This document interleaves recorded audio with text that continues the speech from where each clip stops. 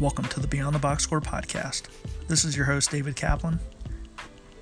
In this episode, I have a lengthy discussion with North Carolina Central assistant coach Nigel Thomas.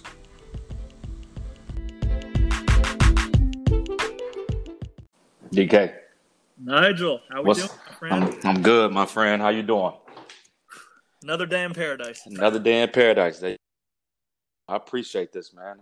Appreciate this. You taking the time to be on the Beyond the Box Score podcast. Absolutely. I had to look it up and see what how it all originated. So I saw the tweets and stuff like this. So this is good stuff, man. I like it. Yeah, I figured, you know what? Everyone else is doing it at this point. We all have nothing but time on our hands, so we might as well try to stay busy and educate us fellow coaches. Absolutely. So I'm open to whatever you let me know. Our relationship, our friendship. So I'm no holds bar. So I'll just let it. That's why I didn't want the questions beforehand, because I just think it's more genuine and real. Yeah, no doubt, and I appreciate that. First off, you want to give yourself a little intro. I hate doing a canned bio. Right. So, Nigel, go ahead. Tell us what you do. Yep. Name is Nigel Thomas. I'm currently the assistant men's basketball coach at North Carolina Central University here in Durham, North Carolina. But I just completed my 17th year coaching basketball, and I got blessed to get into the game. Coaching junior college ball when I first graduated college. So I went to Langston University in Oklahoma, which is an NAIA school in Oklahoma.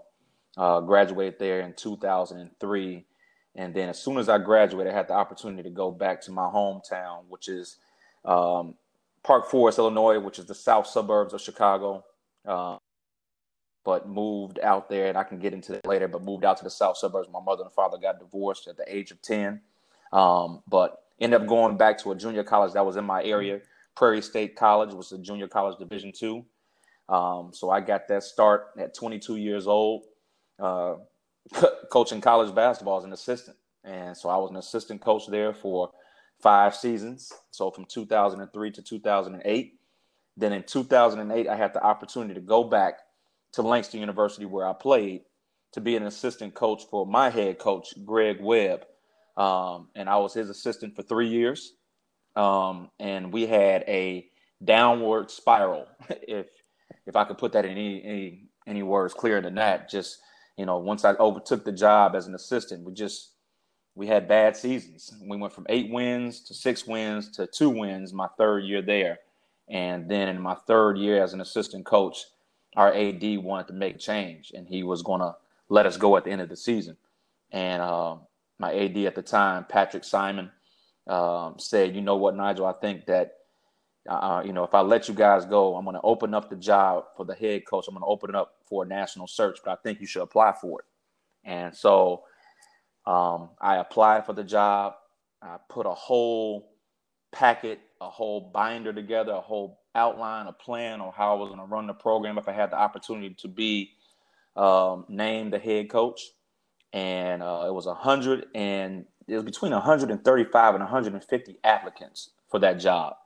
And it ranged from area high school coaches to high school coaches in California, college assistants, Division I head coaches, Division I former head coaches. So I just knew that it was going to be a long shot for me to get that job. That was almost like a 2-week process. They narrowed it down to 5 finalists. All of us had an on-campus interview to sit before the board of directors, administrators, former players. And mid-July of 2011, I was named the head coach of my alma mater, school that I played for at 29 years old. And so I was the head coach at Langston University from 2011 to 2014. New administration came in, new athletic director came in, and he cleaned house. And I was probably one of the first coaches that he wanted to let go. He wanted to make a change, and I was fired. in April 1st, 2014. And I can get more into that later if I'm just trying to give you the quick drive-through bio. So I was let go April 1st, 2014. And from that point on, for those couple of months, I was looking for a job. I was searching, interviewed for a few jobs. A couple of jobs I was a finalist for and didn't get. A couple of jobs I was offered but just couldn't do it because my wife and I had 2 kids at the time. So uh, from a financial standpoint, it just wasn't doable. And so I kind of had to turn those jobs down. And I was almost at my wit's end about what I was going to do next because it was becoming close to the fall of 2014. So you're talking about August 2014. School was about to start. And I was throwing a lifeline based on a relationship that I had with a guy from Duke camp. And I had done Duke camp, working there as a camp counselor, camp coach, however you want to put it, since 2010. And that's when I first met him at Duke camp. And he had a job opening. So John Thompson, who is the current head coach at North Carolina Wesleyan College in Rocky Mount, North Carolina, Division III program, his assistant at the time. Big John, correct? Not Big John, yes. So not Big John Thompson, not Georgetown Thompson, but they say it the white John Thompson. So, okay. So him and I had a relationship, and it probably wasn't any more than a relationship of guys just catching up at camp, knowing each other, kind of followed each other throughout the year, but nothing really extensive. So in August of 2014, my wife drove me to Rocky Mount. We were in Charlotte at the time because we had moved from Oklahoma, moved to Charlotte with her sister and her husband. And, so bringing my family into somebody else's home, trying to figure out my next move was a humbling experience in itself. But I interviewed, drove to Rocky Mount, spent the whole day with John Thompson, met some important people on campus. He picked my brain. He felt me out. And the next day, he offered me the job. And so you're talking about a late August. I was about, I don't know, man, probably about saying, you know what, I guess this coaching thing is just not for me. We probably need to move back to Chicago. I'm going to go teach because I used to teach kindergarten through 8th grade PE in Chicago. So I said, hey, I had a teaching certificate. Let me go back to Chicago, teach, find a way to feed my family. But John Thompson gave me a job. So spent 5 years with him, had some success, graduated players, 3 regular season conference championships, and I just learned a tremendous amount from him. Competed against you at Catholic when you were there. No, I'm gonna get to that. No, okay, all right. We crashed bed, so we didn't get to play. Yeah, we were supposed to play. Yeah. You're right. In our own tournament. Your own tournament. That's what I meant. Yeah, in your tournament. Yeah. Yep. I'll get to that. Don't worry. Okay. And so, so spent, time with him, learned a tremendous amount from him, grew as a coach, grew as a father, grew as a husband, grew as a man. And then in April of 2019, I had the chance to interview with LaVelle Moulton here at North Carolina Central University. And so I spent 2.5 hours with him at a Firebirds restaurant here in Durham, and spent it with him and another assistant.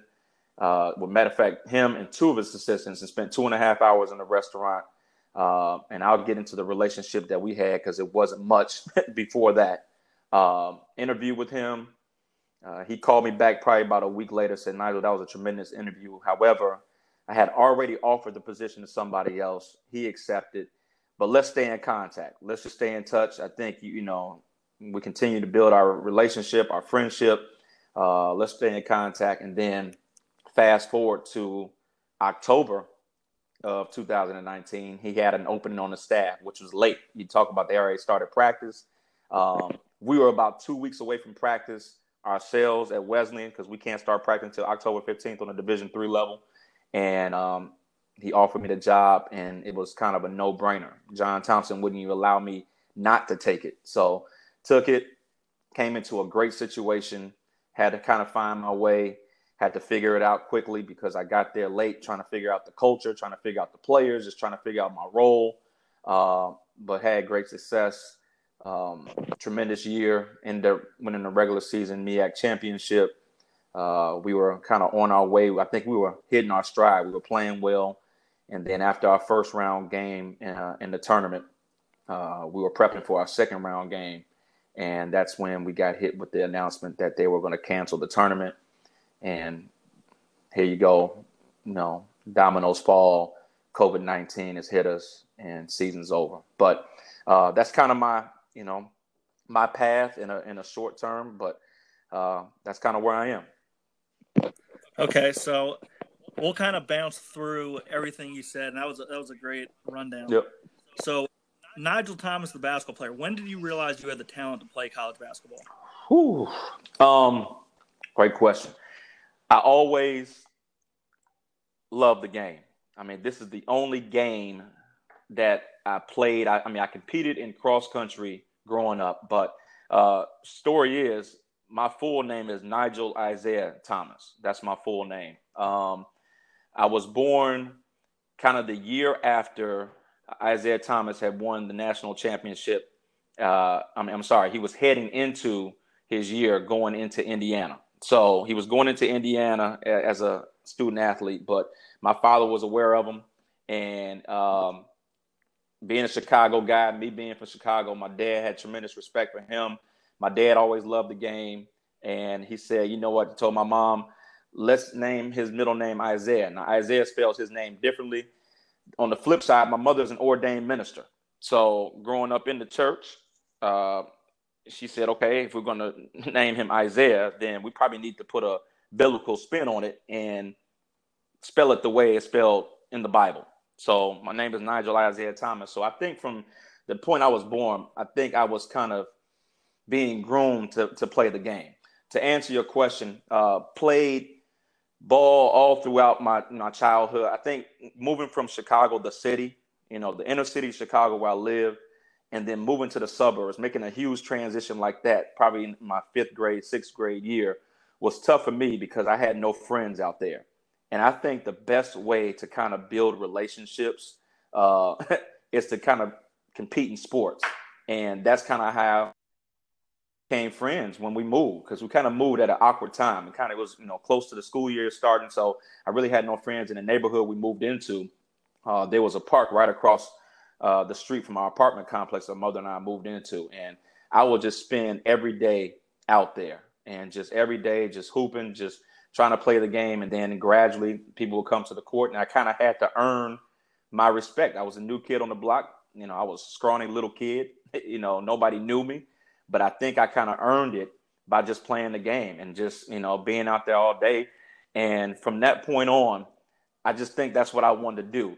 And so that's all I did. And I only ran cross country to get me in shape to play basketball. Once I was doing it for junior high, I did it in the 6th, 7th, 8th grade. I ran cross country just to be in shape for junior high tryouts for basketball. And then when I got into high school, kind of, did the same thing. So cross country is the only thing I did. Basketball is all I knew. It's what I talked. It's what I read. It's what I watched. It's all I talked about. So it's always been a passion of mine, from collecting basketball cards, knowing everybody's stats, knowing everybody's rosters on the NBA. I used to collect all the sporting news magazines, all the Street and Smiths, would read those. My mother would get on me because she said, Nigel, you need to expand your horizons. You need to expand, what you read, your thinking. And she tried to give me a couple of books to read when I was growing up, but I would always find a way to kind of put those to the wayside to go get a NBA Hoops magazine, something basketball related. So it's just something that's always been in me. And, it's just to be blessed to be in this game for 17 years now. This is the only job I've had was to coach basketball since I've graduated college. So I'm 39 years old now, 22 when I first started. So I'm blessed. I'm blessed just to be around a game that I have so much passion for. So the listeners can go to the North Carolina Central website. Nigel is the youngest 39-year-old I've ever seen. The guy looks like he's 20. Oh, man. To be in the league, to be in college basketball for 17 years, yeah. I'm like, what do you start in elementary school? You know what? I used to get that all the time. Yeah, I wish I could, I don't know if that's a good thing or a bad thing, because when I'm talking to recruits, especially early on in my career, some parents wouldn't take me serious. They thought I was a player, and I just couldn't grow facial hair. I just looked like a baby. So I'll take it. I'd rather not look old. So, obviously this game has not stressed me out so much where I look like an old man. All right, so I heard on a previous interview that you passed on a couple Division II and Division III offers, and you walked on at Langston. Did you end up on scholarship by the time you graduated? I did. So that situation was, I ended up going to Langston University in Oklahoma. And the reason I made that choice was because coming from a single parent household and raised by a Black woman, and by no means, I'm trying to say I had a tremendous childhood. I was blessed to be around some tremendous people. And, my family's kind of all women. And my father was around. He just wasn't in the household. So he was around. My male figures were my coaches growing up. My male role models were my coaches. And so I just thought for my own personal development and my own personal growth, it was probably best for me to go away, far enough away where I could try to survive on my own and kind of grow and trying to find myself.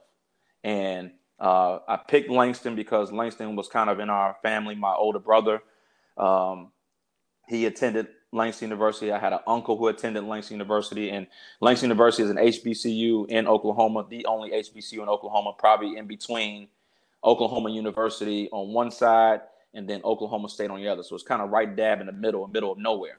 And so I selected there just because that I was kind of familiar with it. And I thought that, hey, if I do go there, at least I'll, I may think about trying to find a way to get on, but that wasn't my intention. That wasn't my goal.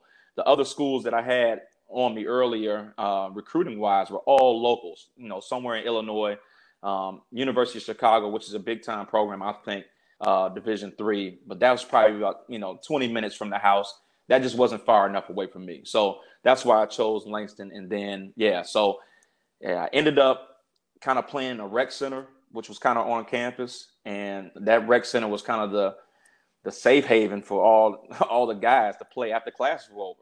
That's what pickup games were. That's what intramurals games were. And our assistant coach at the time, Jerome Willis, he came in there and he was young at the time. He was probably, maybe 29, 30. So he would want to come and get a run in. And every time he came in the gym, guys would go at him, trying to prove like, hey, so the coach is in here, let me try to go at him. Or just trying to prove their worth and say, hey, and let me get a shot. And so I think I just did just enough to pique his interest for him to go back to, to the head coach and say, hey, there's a guy in that rec center that we probably need to take a look at. And so they invited me into practice one time, and that one time turned into 2 times. And then after that, they kind of offered me a spot on the roster as a walk-on. And so I didn't have a scholarship for that year. So that was a 1998-99 year, which is my freshman year. But then come 99, 2000, I was offered tuition, room. I think the only thing I had to pay for was a meal ticket, which I eventually got. So that's kind of equivalent to a full ride, which I eventually got by my junior and senior year. Now, did you have a detour during your career at the 4-year Langston University? Yep, I did. And I think it was probably the greatest detour of my life because it was so instrumental to my growth and my development as a man, as a person, trying to find out my path, my calling, my purpose. So in the 2000 and 2001 school year, 2001, my mother said, she called me one day and she had received my grades because at that time grades were sent home to parents in the mail, when you're in school. I think that's kind of changed now with the confidentiality rule. Oh, I am so glad. You know what I'm saying? So with the HIPAA rule and stuff like that. But so grades got sent home and I had not been doing well academically. I was doing just enough to stay eligible, but to my mother's standard, because my mother is a big academic person, so academics was always important to her. And I just wasn't doing well. So I went from majoring in computer science to majoring in accounting, and math has never been my strong suit. So imagine trying to major in accounting and computer science. That's nothing but math. And so I was struggling academically, and she was married at the time. So the guy she was married to at the time, I honestly felt that he came into my life for that season and that reason, just to help me with this detour in my life. So she got the grades, and she said, Nigel, I don't think that Langston is the best place for you right now, because what you're doing, going on you're not getting anything accomplished. I wasn't really playing much, playing wise, and my grades were suffering. I just think that they both saved me. They both saved me from trying to go to a place I just wasn't prepared to handle. So they told me to come home. So I went home at the break of my sophomore year, which was really my junior year. But I went home at the break of my junior year. Mid-year at December, and they told me it was time to come home. And I just remember it distinctly, having to clean out my apartment, having to pack up all my stuff, having to tell the kids, my peers on campus that I was leaving. They were like, whoa, what? Like, are you serious? And it was almost like I failed, and I was embarrassed. I was, not sure what was next. And then having to make that, that 12-hour drive home, I drove home 12 hours just trying to figure out what was going to happen once I got back to Chicago. What was I going to do? How was I going to explain that to people, to my community, to my friends who were still there, to former coaches? What was I going to say? And, it was honestly, I was kind of coming up with every excuse in the building about what I was doing. I came up with some excuse about me not being happy about playing time, so I was going to transfer. So I needed this semester kind of go take visits somewhere. I was trying to make it like I was doing something big time, and that's not what it was. My mother said, "Come home." Her husband at the time said, "Come home. You're not getting the job done, and you need to figure out what you're going to do next." So I end up enrolling at Prairie State College, which is in Chicago Heights, Illinois. And while I was taking classes, I remember the 3 classes that I took for that semester. I took, well, it was only 2 classes. So it was a biology class, basketball class. So it was a 3-hour biology class, 1-hour basketball class. I took it just to, still get some credits academically. But the relationship that I started in that basketball class, because the class was being taught by Robert Fairbank, who at the time was the athletic director and the head coach of the basketball team at Prairie State College. So I had him for that whole semester. Him and I formed a relationship. He kind of saw me playing in the class, because we had to kind of play pickup and kind of work on rules and officiating and stuff like that. And he said, whoa, you can play a little bit. The program had only been in its 2nd year of existence, and so he was still trying to build the roster. And he asked me, Nigel, do you want to play?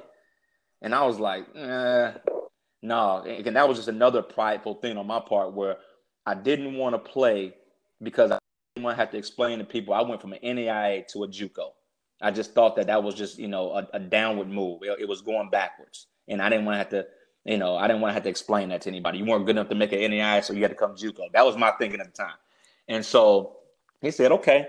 Well, he said, let's just continue this relationship. He said, because in this class, you have knowledge of the game. And he said, I think you could have a future in coaching. And so at that point, I really never thought about coaching, because I was still wrapped around wanting to play. I want to, I think anybody who's played this game have all had aspirations of playing professionally.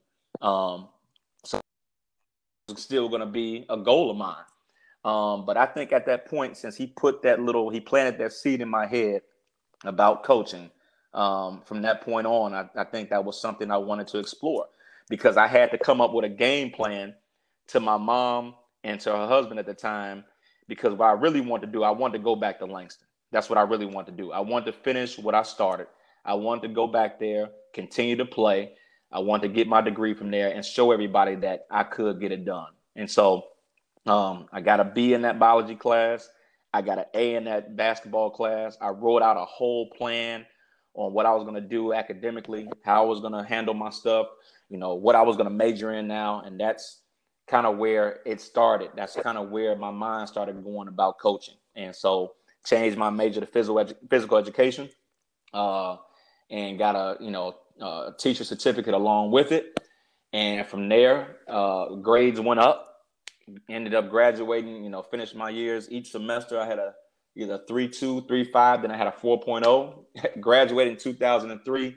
And then Robert Fairbank, the same guy that planted that seed in my head, offered me my first coaching job back at Prairie State College in the fall of 2003. So coaching JUCO, 22 years old.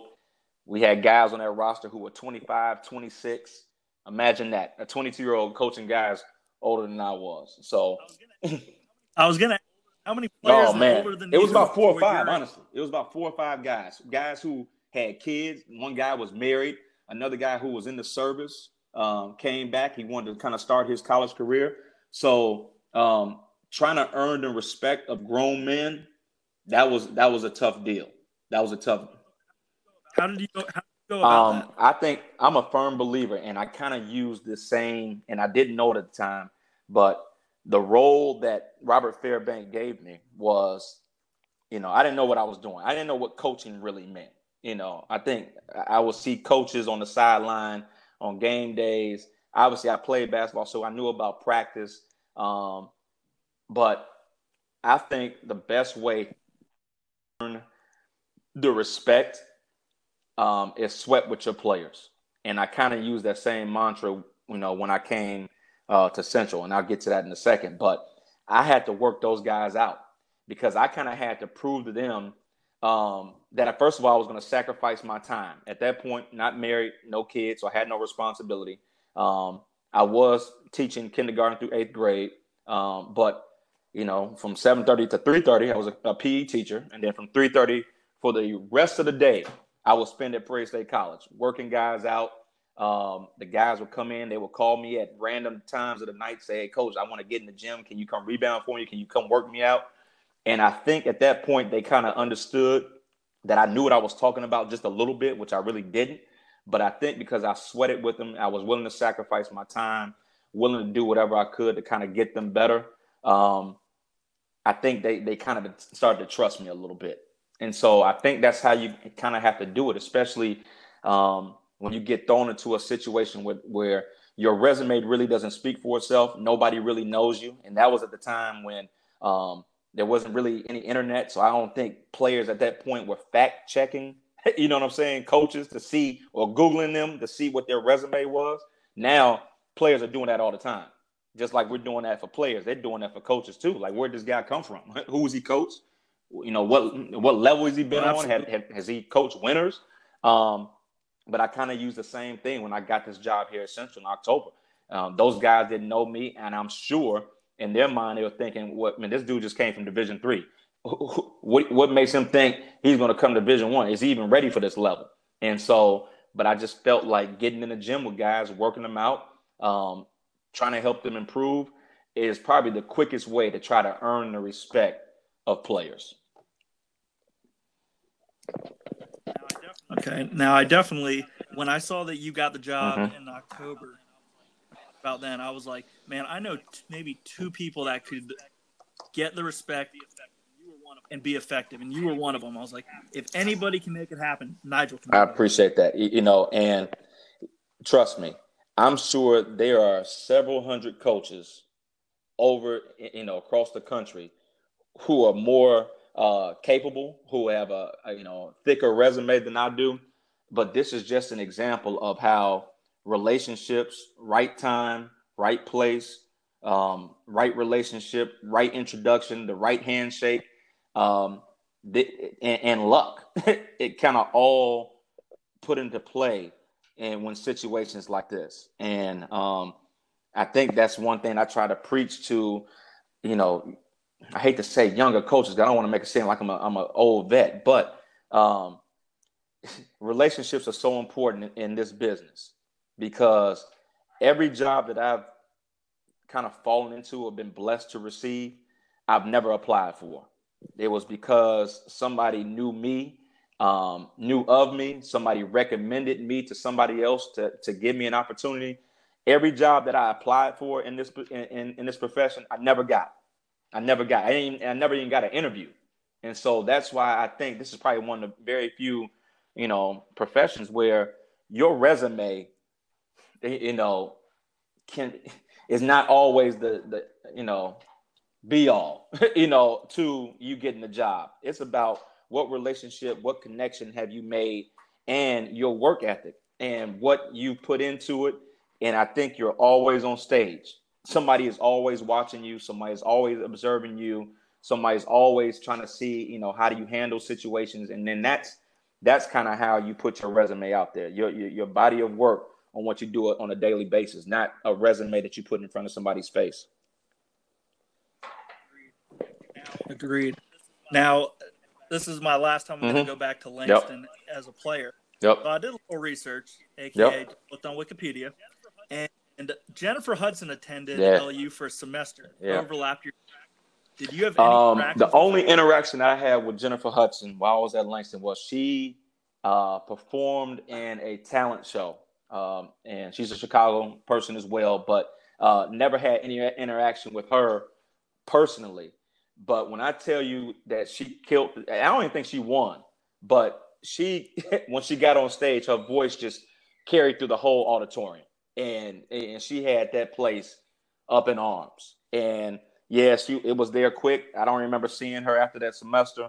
And now look at her now. So that just goes to show you, like, hey, and another part, Chad Ochocinco went there for a semester as well.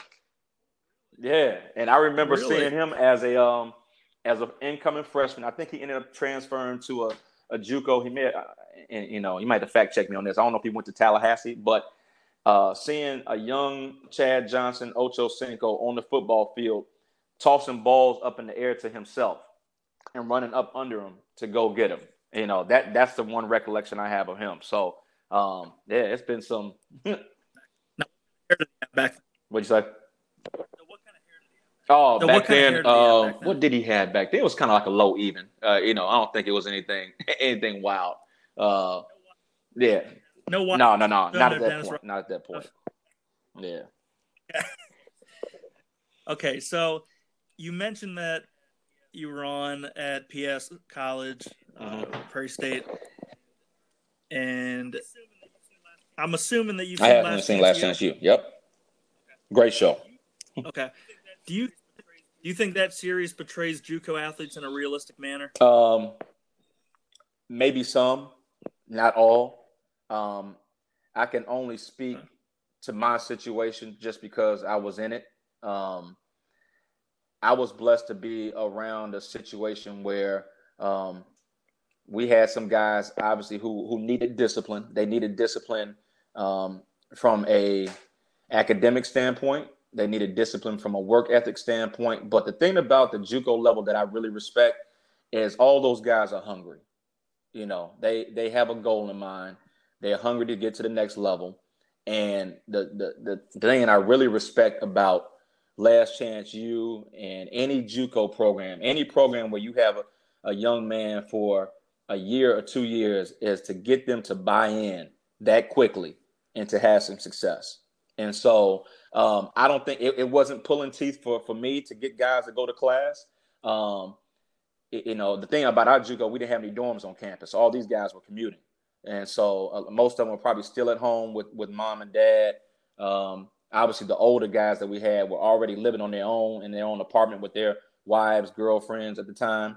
But those guys that I was blessed to coach and be around were all hungry, self-motivated, driven young men who just didn't have opportunities coming out of high school, but all had the potential and dreams and aspirations to go to a 4-year to kind of improve their situation, from a academic standpoint, just for their families. And I had a great time. I mean, my 5 years at Prairie State College were some of the best I ever had, because I was growing as a coach. I was given a lot of responsibility. I had a chance to coach good kids, really no drama. And then I had an experienced coach who had done it. He had done it for a long time. He was from Kansas, so he coached Kansas high school ball. He coached college ball, in Kansas. And so he knew what he was doing. And then I only worked for him for 1 year, the guy that originally hired me.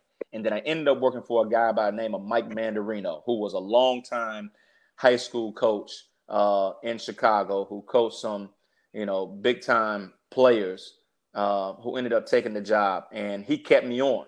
Sight unseen, didn't know me from Adam. But the agreement with Robert Fairbank, my original boss, and him was, Mike Mandarino, if I give you this job as a head coach, you got to keep Nigel on as an assistant. And it was a no-brainer. He didn't interview me and just say, hey, come on, let's go. So my time was great. That's not common at all. Not common at all. And so I was blessed because I was thinking new coach coming in. I'm like, he's going to bring his own person. He didn't know me. Now what was I going to do? And at that point, I just wanted to coach college basketball. I mean, I was teaching at the time, and I loved teaching. I love, doing that because I think teaching kind of helped me coaching-wise, having to explain, things, lesson plans, to be organized, to try to get 37-year-olds in a line, organized in games, activities in a short amount of time. That takes a lot of classroom control, organization, commanding the room, be commanding with your voice. So all that stuff translates. So every situation that I've had, camp, we can talk about camp and our camp experiences. Working camp is been great for me doing that. So, so back to your original question, I don't think that depicts all junior college situations, but I enjoy the show, though. I love it. I love it. Yeah. Great. Okay, so you had the opportunity to serve as an assistant coach at your alma mater. You mentioned then you became the head coach. What grade would you give yourself as a, you were 30 years old at the time, you said? Yep. Okay, so as a 30-year-old first-year head coach at Langston, what would you grade? What do you do? Yeah, first-time head coach, 30 years old. I'll probably give myself a D+.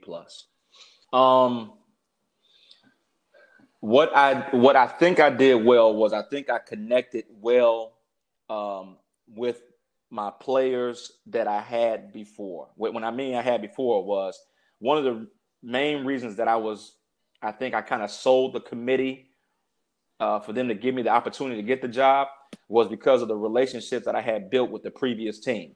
And because I got the job so late in July, it was kind of tough at that point to go recruit and try to put a roster together. So those guys, that team before me, so the 2010, 2011 team, all wrote a petition. Without me knowing, I didn't cue that. I didn't prompt that. They wrote a petition to the athletic director and says, we want Nigel Thomas to be our head coach. And I think that says a lot, not about me, but about them, that they would have the wherewithal to kind of go, even to an assistant coach who had led them to a 2-25 record the year before. What did I do to earn their respect enough for me to say I can lead their program? And so they wrote a petition. They all signed it. They all gave it to the athletic director. The athletic director presented that, I didn't know, but they presented that to the committee during my interview process.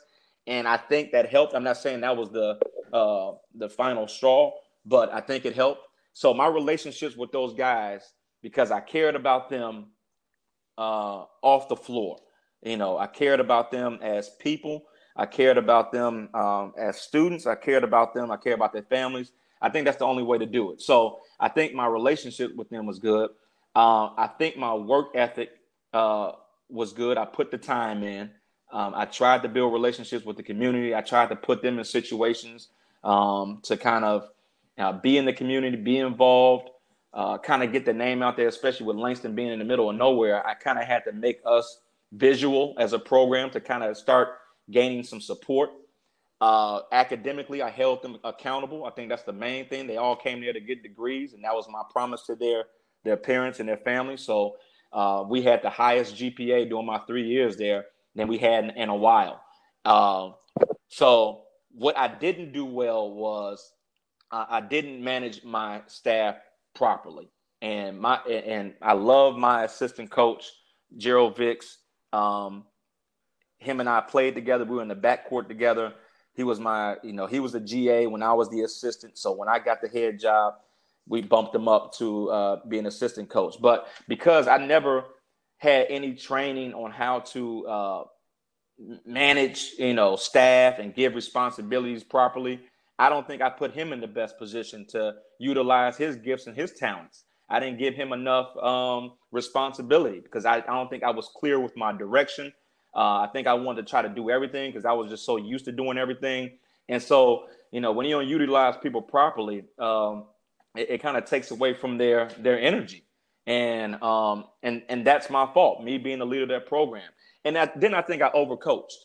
I think when you're a young coach and when people doubt you anyway to get the job, I think you try to do whatever you can to try to prove that you can coach. And so, I was overcoaching. I think maybe I had about 30 sets that I had in our playbook, and I wanted to call a play every time down. And I kind of made it me trying to control, me trying to show boosters, me trying to show the student body, the administrators that, hey, this young dude knows what he's doing. But I have a bunch of guys who could get up and down, who are athletic. And I think when you make guys have to think more, their feet get slower. And so now I'm not utilizing the talents of the players that I had. So if I would have just managed my staff properly, and I think if I didn't try to do so much of overcoaching, and ultimately that has a lot to do about me, and I made it more about me than I should have made it more about the players. Okay, so you mentioned that you got 3 seasons under your belt. Right. You didn't get the 4th. Do you feel you should have gotten 1 more year so you had a full learning cycle? No, because that wasn't in God's plans. So I don't think I should have done anything differently because it all worked out the way it was supposed to work out. I think when that new athletic director came in, who was Mike Garrett was the former athletic director at USC. So he was there doing the whole Reggie Bush Heisman Trophy. And so he was coming in and he had to prove himself as an athletic director. He was kind of in a no-show clause type of period, Division I. So he had to go to an institution where he could go and try to prove to whomever that he was worthy enough to be an athletic director again at that level. So I'm going to go to Langston and I'm going to turn this place around. And so he came in my second year. So he gave me my second year and my third year.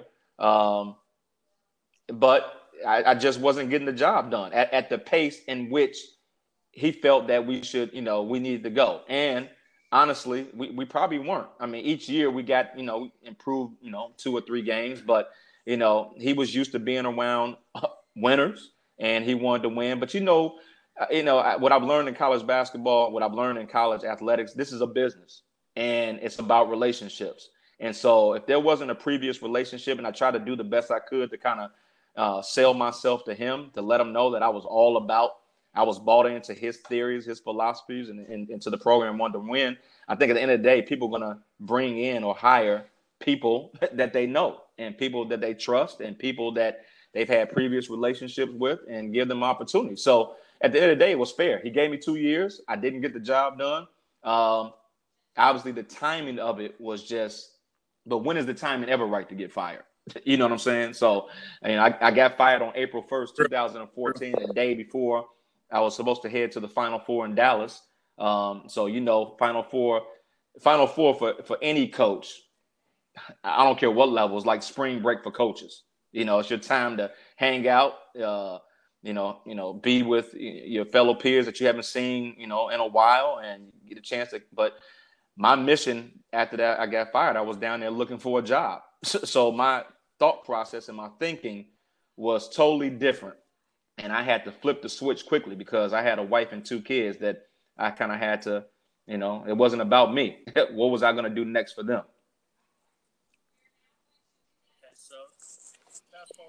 Okay, so fast forward a little bit. So you end up at North Carolina Wesleyan. You guys became a perennial powerhouse in the USA South Conference. What do you attribute the success to? What John Thompson has done with that program over the 25 years that he's been there. And I hate to always say that him and I used to have this discussion all the time because, I don't know if we should ever pitch it like this, but he ran that program like a Division I program. Now, the argument was there are some Division III programs that are better than Division I. So why are we making that type of comparison? But from the young man that we tried to recruit, they have a impression in their mind about what a high major program looks like. They see blue bloods on TV, they see the Kansas, they see the Kentucky, they see the Dukes, they see the North Carolina, and they said, "Oh man, that's high major basketball. That's what an elite program should look like." But from based on the budget that we had and the resource that we had, he treated that program like a high major program. And I'm talking about, first of all, the way he would identify and how we would identify potential student athletes. He had a mantra, OKG, our kind of guy. And so we would try to find OKGs. And an OKG for us, while I was there, and what he taught me, were guys that were high character, that were going to work hard. He wanted gym rats. He wanted guys that he could lay his head down at night and not get a phone call from campus security, the Rocky Mount Police Department, anybody where it was going to be any troublemakers. He wasn't about that. But he wanted guys who loved the game, who wanted to get better, and we didn't have to handhold. And it was just a daily standard that he would put on those guys. And the way we traveled, the hotels that we were staying in, how we would eat, the sweats, the shoes, these guys felt like they were at a high major program. And I think when you get that type of buy-in, you get major production out of your players. And so just the standard, how he treated the guys, the communication that he had with families, with parents, with the recruits. He had an open door policy. So there was never a time that, even when he was an athletic director, when he had all these other sports, all these other coaches who came in with problems, gripes, he would always put that project down if one of his players came through the door. And so, I think that says a lot, that those kids knew that he cared about them. And so now you're going to run through the wall for a guy that cares about you beyond those four lines that we play on. And, just what he tried to do for them, he would fight for them, fight for more money for them, for our budget, the fundraising that he would do, he would pour in his blood, his sweat and tears. And I think that translates to winning. And he's done it. He's done it when he's been by himself as a head coach. There was a year where he kind of, he didn't have an assistant. And he's done it with a staff with, one full-time assistant and two volunteers. So just getting everybody to buy in. And it was called the Wesleyan Way. That was kind of the hashtag, the Wesleyan Way. And the Wesleyan Way was just do what you're supposed to do when you're supposed to do it and do it to the best of your ability. And that was kind of the day-to-day standard by which he ran his program. You guys definitely played the best of your ability. Well, you guys definitely played the best of your ability in 2018. My alma mater, High Point, hosted you guys, and you took them to overtime. Take me through pregame, halftime, and right before overtime. Those discussions, coach to coach, coach to players. So going into it, obviously any high major game that you play, and so we played, for the 5 years I was there, playing High Point, twice while I was there. Played UNCW. Just any of those high major games, your players are going to get amped up for, because they're going to get amped up because they're playing on the big floor, they're playing against the big boys, and they're playing against guys at a level in which they all aspire to do when they were in high school. I think every guy going into college has aspirations to play Division I basketball, and that was their time to prove themselves. And going into that game, I knew they were loaded on the perimeter. I mean, that was my scout, and had some heck of a players, especially, guards that were just bigger than our guards. So that was going to be a problem. They were just more athletic, I thought, just on paper. But I knew that, talking to coach, that if we controlled tempo, if we didn't get into an up and down game with High Point, and so much respect to Smith and the job that he's done over the course of his career. So tremendous respect. So I was in awe when we first even walked into the building. But I just think our game plan was we need to control the tempo of the game. We couldn't make this up and down. We couldn't turn it over. We had to, really hold them to one shot. We kind of had to rebound and not give them second chance opportunities. And then on the other end, we had to execute offensively. And that was kind of our pitch to the guys going in. And our guys were just jacked up. They were hyped. They were amped up to play that game. And I'm just trying to think blow by blow. I've never been one that could remember possessions by possessions of the game. I want to get better at that over the course of my career. But I knew at halftime we had a chance. Now, the thing about it, when you play those games, obviously when you're playing against a Division I opponent, the deck is stacked against you because of officials, because of the crowd, because High Point is paying us to come play. So nobody wants to lose the money game. You're not going to lose the money game to a team that you're playing for, and nobody wants to lose to a Division III program. But as that game is coming down the stretch, I knew we kind of had a chance because I could see it in our eyes. AJ, I knew it. I knew second half when it was kind of going back and forth. In a boxing match, you just kind of go blow for blow, and I can see it in the eyes of their guys, and it was looking like, man, we're really in a dogfight, and I could just see by the body language they weren't amped up as they were early on, but I just saw it in the eyes of our guys. And AJ Fry, big fella, you talk about, yeah. That kid's a beast. He's a beast, but even a better kid. AJ Fry is probably one of the best kids I've ever coached. Probably undersized, probably, not athletic enough to play the Division I level, but what he did with his ability to be successful, he was just in a place mentally where he says, I'm going to take over. And he made some plays down the stretch. Ricardo Bullock, 6'10" kid from Creedmoor, tall, lanky, but he hit a top of the key three late in the second half that I knew our bench was fired up. And then our crowd was in it. We had our fans were behind us. And that's all we needed at that point. And Coach believed it at that point that we just needed to control the tempo going down the stretch. But there was a possession where, we turned it over. We turned it over late, and which was one of the, the things that we could not do.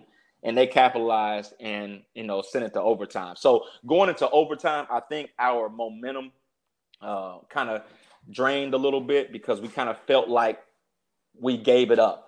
You understand what I'm saying? So I don't think we had the same energy that we had going in the second half. I just don't think the belief was there like we had at the end of the game, just because we had two crucial turnovers back to back in the second half that led to them leading us to overtime. And I just think at that point they believed that they had us on the ropes and they won it. But you talk about a dogfight, and I think at that point right there, our team gained so much confidence going through the rest of the year. If we could compete against High Point, a Division I program, Big South, well-respected conference, well-respected Hall of Fame coach, if we could do that against them and we felt like we got their best shot, why couldn't we compete against anybody in the USA South? I just think that was so good for us. I think that, earned the respect of, a lot of people in our league. Our guys needed that for confidence. It helped with recruiting. That was a big thing. But most importantly, our guys enjoyed the experience. So, man, that's something I'll never forget. So that makes me want to go back and watch that because I haven't watched that in a while. I've watched that a few times. Yeah. And I have the barf bag right now. You're a big High Point guy, so I know. Yeah. Big High Point guy. Worst world. So you guys ended up having a championship we did. Year, right? We did in the regular level? season. Now, conference tournament played different story. Yep. Okay. So I remember my last year at Catholic, we played George Washington University exhibition game, I believe for both. And the reason I asked, walk me through going into the game, halftime. Going into the game, okay, let's try to be competitive. Let's make it a game. Let's, give ourselves a fighter's chance at halftime. And let's see where it goes. So we're expecting, to empty the bench in the second half. Right. It's like a 5-point game or something like that. And so coaches are walking down. Yeah, right. We got a chance to win this son of a bitch.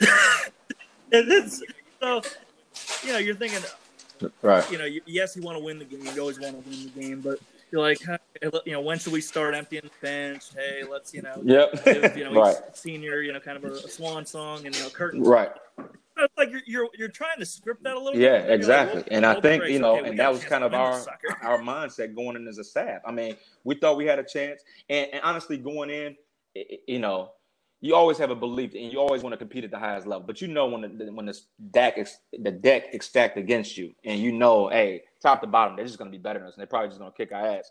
But and we believe that. And I think our experience as a coaching staff when we played there before, and the last time we played there was Big John Brown, and they killed us. And so we're thinking that same type of, atmosphere, and we cleared the bench that game. John Brown just took over against us when we played High Point before. Walking bucket. I knew that kid was a pro. As soon as I saw him doing warm-ups. And I knew he was a pro because that was my scout as well. But just seeing him up close, I was like, oh, that kid's on a different level. And I knew, and you always know you have fear from your team when your team is watching the other team warm up.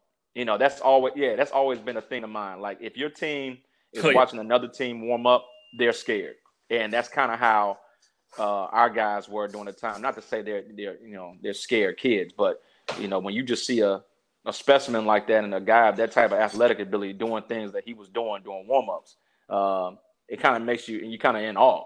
And so I just think this time around, our guys weren't in awe. They embraced the opportunity. They embraced the atmosphere. They embraced, we had going in, and then, just to have, and we had an older group. I mean, we had an older group of guys who, on our roster, you're talking about, we had 5 seniors. And so, out of those 5 seniors, 4 of them really started or got high playing time. And the last time we were in there, they were freshmen.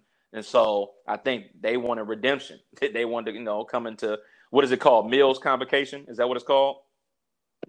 Yeah. So coming into there, I just think the last time that they were in there, they were like, okay, we're not going to let that happen again. And they were just amped up. And so I think when you have that type of confidence going in, at least you give yourself a fighter chance. Okay, so later in the 2018-2019 season, I said that we were going to bring this one up. So you guys came up to DC, played the Catholic University's Christmas tournament.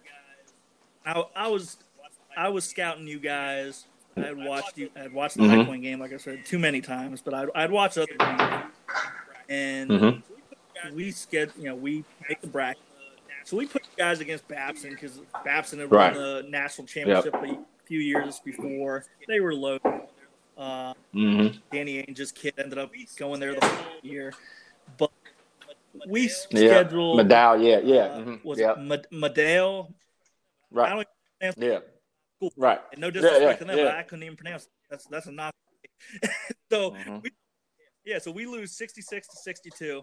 And I'm pissed. I'm like, man, you got to be kidding me. Our coach is pissed. First time in school history that we didn't make it to the championship game of our own tournament. And I stick around. I was like, I'm at least going to go over it. Nigel, what's up? Dap you up. And I'm going to stick around for at least the first half. And because I had scouted you guys. And I think. DK, can you hear me? Yep. What happened, man? I apologize. No, I think it was because we were going so long, but hey, let's just keep right going. Okay, so where were we when that? I was watching you guys. You watching this? Yep. Yep, watching you guys play Babson. Right. And it's funny you said sweat with your guys in warm-ups. You were getting after it. I mean, you could tell you were locked in. Your players were taking your lead. I give your coach a whole lot of credit that he kind of let you just run with that. Like, okay, Nigel's going to be kind of running certain parts of warm-ups, and he just, he let you own that. Yeah. And I had heard great things about him before that. Yeah. So you guys go beat Babson. I leave after the first half. I'm like, man, F this. Like, I'm so pissed that we just lost. Yeah. I don't even know the casino afterwards. It was like 10 miles away. Like, I was so mad. I just went home. Yeah. Followed the box score. Yeah. But then obviously followed your success, after that. Right. What was it like coaching at the non-scholarship level after being at a JUCO and NAI level? and I'm just being as honest and as transparent as possible. I knew nothing about Division III other than they tried to, offer me an opportunity out of high school. But I think that, the mindset of young men, and I hate to say it, well, I am going to say it because I don't want to say I hate to say it, but I think the mindset of young men, if they don't see NCAA Division I on a media guide or just on a website, or even the fact of not seeing NCAA on the floor, period, on a basketball floor when you go to play, I think kind of turns them off. And there's a lack of respect for that level. And I didn't know anything about NAIA when I went there. I didn't know, I had never heard of NAIA, so I had no clue. And I just don't think that you understand the level that there are players on every level that can play. And I don't think there's any difference. Obviously, there's some athletic differences and, size differences from level, but there are players at every level. So, going into situations where, JUCO, we had a certain pot for scholarships. When I got the NAIA, we had 5.5 scholarships to kind of, play around with, to kind of piece together for guys, and, out of state tuition and, with Pell Grant, getting that stuff back. So piecing that stuff together, and then coming to Division III, which I had never seen at that point. I had never seen Division III basketball. I never knew what it looked like, what an atmosphere was like. At that point, I was just looking for a job, and I was just looking for any opportunity to stay relevant, to stay in the game, to have the ability to coach. And but when I tell you how, I think this says a lot about programs, and this is for any coach out there. I think it says a lot about your program and the culture that you've established there when you have former players that come back and see you beyond their time of playing. And I think that when players come back to see their coach 5 years, 10 years, after they've been married and they bring their family back, if they send you baby announcements, if they say, hey, coach, just wanted to say congratulations on the last win. Here's a card. Hey, coach, I'm coming through the area. I just want to stop by, say hello, spend a couple of times with you. Hey, coach, I see that you guys are going to be in town playing. Can you put me on the pass list?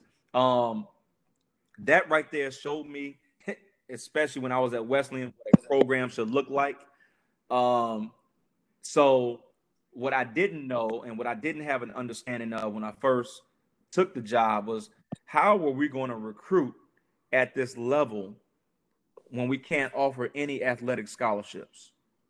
And what I learned quickly was the way you treat players during the recruiting process, how you kind of embrace them. I think that parents will make situations work to put their child in the best situation possible. And it could be a full scholarship situation, no scholarship situation, a situation where they got to take out multiple loans.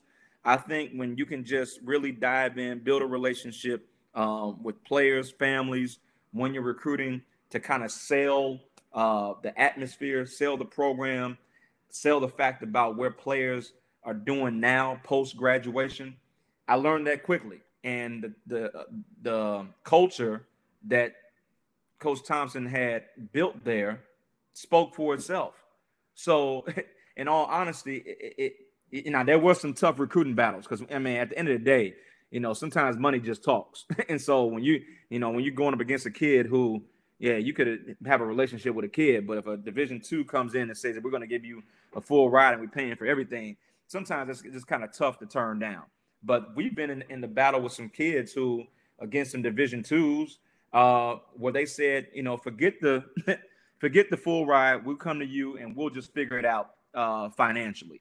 And that just says a lot about, how you treat guys, how you make them feel, what type of presentation can you give them. So I didn't know anything about Division III, but now 5 years, 6 years later, so much respect for the Division III level, because now you're dealing with kids who are actually playing for the love of the game. Like, they have no ties to any program. Anytime these kids can walk in your office and say, I'm done playing. Like, I'm not binded to any letter of intent, no scholarship agreement. There's nothing that says, hey, if I leave, if I stop playing, then I'm not going to get my school paid for. So you're dealing with people and dealing with young men who are playing because they really love the game. And so I think that just says a lot about this level. And this level is so many good players. It's so many players at this level, Division III, who could probably play Division II and possibly play in some low to mid-major Division I. Oh, no doubt.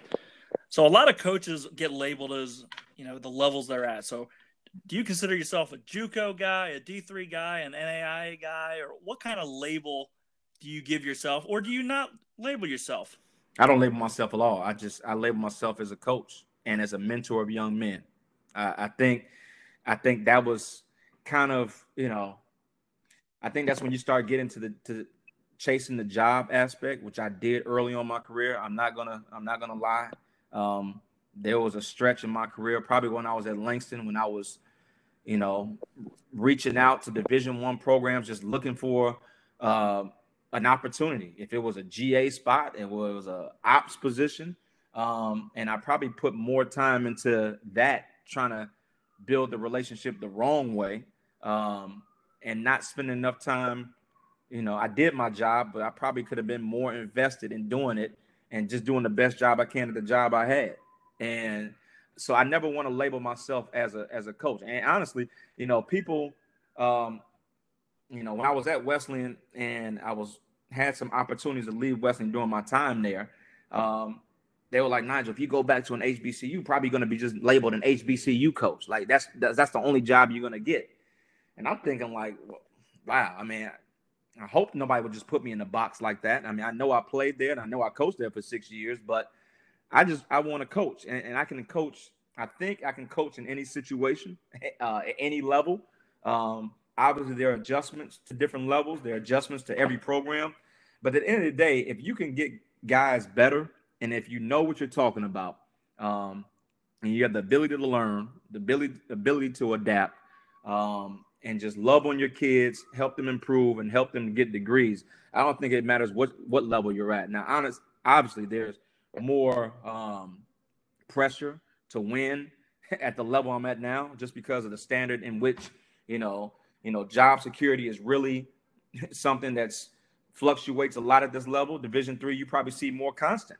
JUCO level, you probably see more constant. You don't see a lot of coaching carousel at the JUCO level. You probably don't see it a lot at the NAIA level. When you start getting up to where more money is involved, then obviously the pressure to win is greater. But I think when you just do the best job you can, the job you have, and just put your head down, really dive into these kids, really just do the best job you can for your boss. Your main job as an assistant is to make your boss's job easier. And it's not about us. It's not about me as an assistant. It's not about, my current situation. It's about LaVelle Moulton and North Carolina Central University. I mean, that's what it is.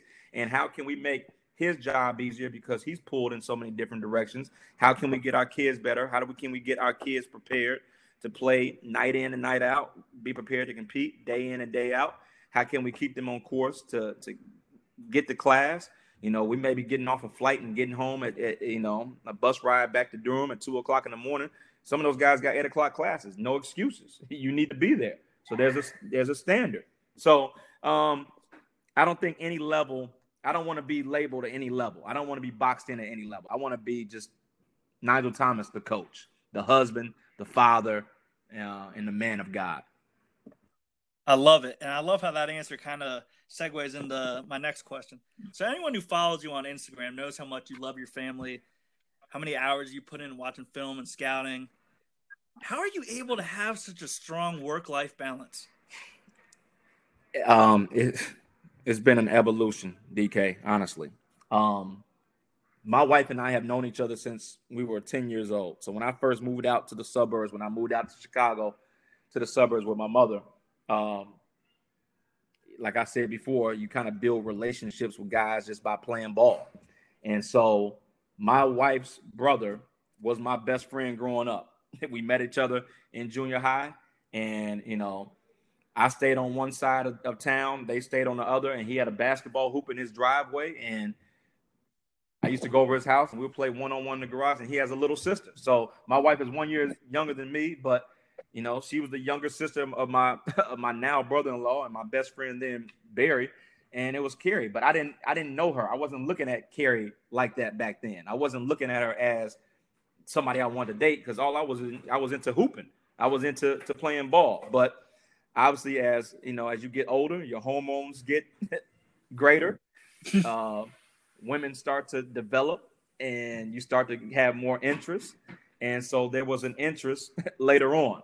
But my wife is the superstar of our household. She has known me since I was 10, so she's always known my drive, my aspirations, my goals, always known that I want to coach. And I think any coach in this business, if they want to survive in this business, they got to have a partner who supports them and is able to sacrifice and able to take on so much. Because at the end of the day, coaches, and DK, you know this, we as coaches spend more time with our players than we do with our own family. And so, when I first started at Langston, when I was an assistant, I worked for a head coach who, he taught me work ethic. I mean, that's just what it was. And I guess I needed that at the time because at JUCO, you kind of just get to go and come as you please, and there's no really set hours. But, JUCO, at NAIA, he would be in the office at 8 a.m., sometimes 7:30. I had to beat him to the office. And then he couldn't leave, or he wouldn't leave until like 9 or 10 at night. And I couldn't leave until after he left. So you're talking about a tough time for us as a family. And we just had a newborn. She's a new mom. I'm a new dad. But I was leaving the house early in the morning and not coming home till late. And there was no stretch in between just because I thought I had to be married to the office to prove to him that I wanted to work and I wanted to work at this level. That was a tough time on us. And then, and not to say that situation was bad. I'm not saying that because it's all part of your growth. Then when I get to Wesleyan, it's more of a family atmosphere. Coach T preaches family. So my wife, my kids will come to the office, come to the gym, come to practice. So I think if you can integrate your family and kind of have them involved as much as possible so they can see what you're doing. My wife is, has a relation. My kids have a relationship with the players. They know all the players by their name and stuff like that. And you have them involved. I think that just helps with the balance. And there are going to be times that I'm going to miss things. I'm going to miss events. I'm going to miss spelling bees. I'm going to miss, dental appointments, doctor's appointments, ballet recitals, monumental moments in their life. But I have a co-captain or a captain or an assistant coach or head coach, however you want to, whatever title that you want to put on her for this household, that just allows me to coach and allows me to do my job. And she does it with no complaints. And so I just think that you got to find somebody who's going to support you in your dream and your aspirations and allow you to do it. And now, with Coach Moten, he's all about family. He doesn't want us missing things with our kids. Like if we need to go be somewhere with our kids, the office is going to be there. Work is going to be there. We already missed so much during the year. So, now I think with COVID, this has been so tremendous for any coach because I've spent more time here in the last 5 weeks at home than I probably spent at home in the last 5 years combined. And I just think it's great. Now, are they going to get spoiled by the time it's time to go back to reality? Probably so. But I just think this is a great time right now. Okay, so you married relatively young. Like you said, you've known your wife since you were 10. The divorce rate among coaches is high. What advice would you have for young coaches, and what sacrifices have, and you kind of answered this, but have both you and your wife both made in order to make this marriage work? Friendship, communication, I think is so key. I just think that if you can have honest communication with your spouse about, what you're doing, at least they have a game plan. At least they have in their mind about what's going to transpire. And our season, now that she's been through it now, because now we've, as a married couple, we've been through now since we've been together. She's been in it with me now 12 to 13 seasons now. So she's kind of used to it. And each situation is different. But open communication, I think that, if you can give them a schedule, if there's a schedule that you can give them, if you can sit down and plan out and say, hey, and there's always going to be things that pop up. But if you got to go recruiting one night, and there's been plenty of recruiting trips that she's gone with me, that's why I'm saying you got to kind of. I love when coaches' spouses will do that. I think that's so underutilized as far as, coaches go, oh, I never get to spend time at home with my wife. Take her on the recruiting trip. It's been so many times. You know how many recruiting trips that my wife and kids have been to. And I think, that's always a good pitch. And it was a good pitch for me early on when you go back talking about how young I look. I think, when you go and bring your family into a gym and you're trying to sell a recruit and their parents, and they see you with your family, they like that. Mothers really like that. They like to see, a young man with an established family who basically is going to be mentoring their son. They want to see that. And having your spouse involved in that. And that's a lot of sacrifice on my wife's end, because if we're going on a recruiting trip, and let's say, we were in Rocky Mountain and we went to go see AJ Fry probably about 3 or 4 times. Well, from Rocky Mount to Wilmington was 2.5 hours. And you talking about he had a 7:00 game, and then I would stick around to talk to AJ and his mom and his sisters after the game. We wouldn't get out the gym until 9:30, and then now a 2.5 hour drive back home to Rocky Mount, and the kids got to get up for school. But I just think that those couple of hours in the car together, it's so valuable.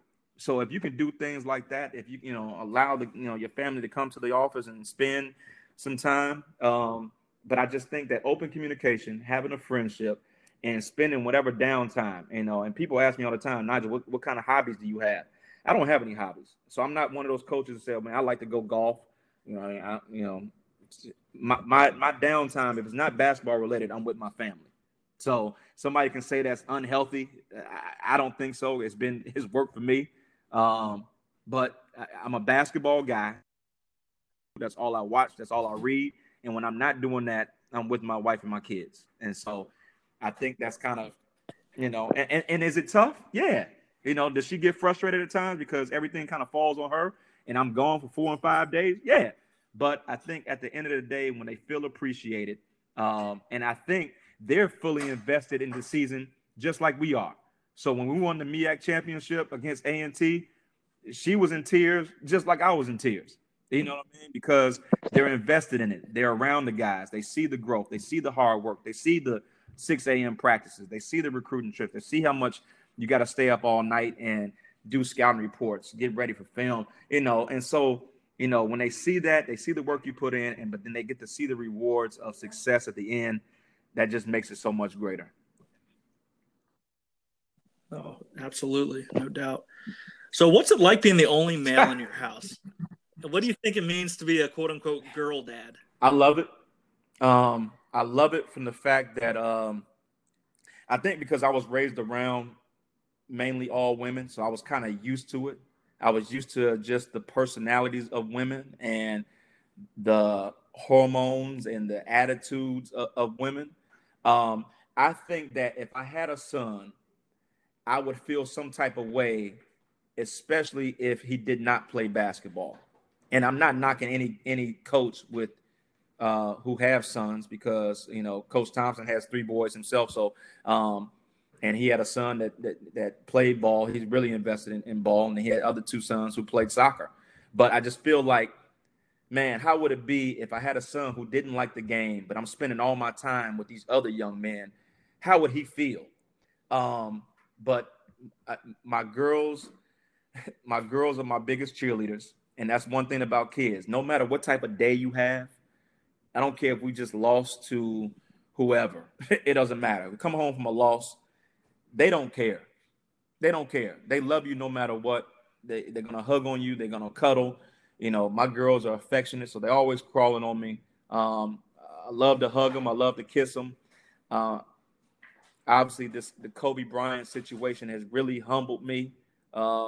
With the situation, because at any moment circumstances can change, and I just think we have to just really cherish the relationships that we have while we have them, and especially because as coaches we're gone so much and we miss so much. Time is going to fly. I mean, I remember when my oldest was first born. Now she's 11 years old, heading to 6th grade. Time is going to fly. Next thing you know, she's going to be in high school. Next thing you know, she's going to be in college. So I enjoy it. They love being around the game. I don't force any of them to play the ball. They like the game, but I'm never going to force them to say they have to play basketball. I mean, I love them all. They're all different. They're all under the same roof, but they all have different personalities. They all have different needs. And I think as a parent has made me a better coach. And I think a coach has made me a better parent, I believe. Because you have to. That's a sticker somewhere. I'm telling you, that's got legs I just right there. I think love from it. patience, just think from managing personalities. I think it helps. It helps with how you communicate. And I'm just thinking, like, I want to be a coach where what my kids want to play for me if they did play. Would they want to play for me if they did play any sports? So how I communicate them, how I treat them, we all deal with other people's children. And so I'm going to treat these young men the same way I treat my girls. Yeah. Do I hold them to a high standard? Yes. Do I call them out? Yes. Do they teach me just as much as I teach them? Yes. Is there open communication? Yes. Will I ever demean them? No. Will I ever down talk them or make them feel less than what they are? No. And so I just think because I have that outlet and have the ability, and especially with females, because I think you got to be even more patient. You have to be a better listener, I believe, because of the emotions. I think it's made me listen better as a coach and made me listen during the recruiting process and really listen to what guys want and what they need, what they're looking for in a program. So it's helped. It's going hand in hand. So I love it. Okay. What's your craziest recruiting story? And this can be at any level over the everybody's got at least like 10. So let's hear one of your best. I was at Langston, and I was probably in my second year, and we were recruiting. So this was 2009, 2010 season. So I was an assistant coach, and and once again, my head coach Greg Webb, so much respect for him because, and let me just go back. The first day I arrived on campus to work for him, so I made the drive from Richmond Park, Illinois, to Langston, Oklahoma. So I interviewed late July. He said, Nigel, I said, Coach, how quickly do you need me back here? Once I accepted the job. Well, he said, I need you back here in 6 days. So I was living in an apartment in Chicago, had to pack my apartment, sold my furniture. I had a 1995 Toyota Camry, and I had to pack all my belongings up into that Camry and get back down there 6 days after I accepted the job. And I made the 12-hour drive. I remember I left about 1 a.m. Like on a Monday. And so by the time I was going to get to Oklahoma, it was probably going to be about 3 or 4 in the afternoon. So I make the drive. I get to Langston. I'm living in faculty housing, so it's already furnished, so it already has washer, dryer, couch, all that. So I just throw my stuff down on the bed, put on some sweats, and I head over to the office. Well, as soon as I walk in, imagine now I'm coming off a 12-hour drive. I'm putting my stuff down, ready to work. I'm here. As soon as I get into the office, I said, Coach, I'm here. And the first thing he says is, who are you? So I'm looking like, what? Who am I? I said, come on, Coach, quit playing, man. How you doing? What you need me to do? What's my first assignment? He said, you don't have an assignment. He said, your first assignment is to go home and change. I said, and I'm looking like, what's wrong with a basketball coach? At this point, I'm used to just being in sweats every day. He says, when we're here in the office, how we work, we're in slacks and a shirt all the time. When you're in the gym, you can be in sweats, but anytime we're in the office and we're doing office work, we're in slacks, shirt, hard bottom shoes. Wow. I said, wow, this is what I got myself into, huh? So hurried back over to the apartment. All my stuff was in the bag, so I kind of had to iron a button-down shirt. Came back over there, slacks, hard bottoms, and for those next 3 years, anytime I was in the office, slacks, shirt, hard bottom shoes. If I had individual workouts, go down to the locker room, change. As soon as the workout was over, back to shirt, slacks, hard bottom shoes. And so that was kind of how he was trying to groom me for the business. He was trying to groom me to be professional at all times. So fast forward to the story. So it was one day we were recruiting a kid in San Antonio. and the kid had already committed. And the NAIA rules, we're allowed to go to the signing of the kid. The kid signed his letter of intent. So he wanted me to drive from Langston, Oklahoma to San Antonio, Texas, go there just to take the paper to sign, and we were going to have him take a picture with the jersey and then drive back and be ready for 6 a.m. practice the next day. So I go, hop in the rental car that we had on campus, took my wife, took our daughter, drove to San Antonio, Texas, which was an 8-hour drive.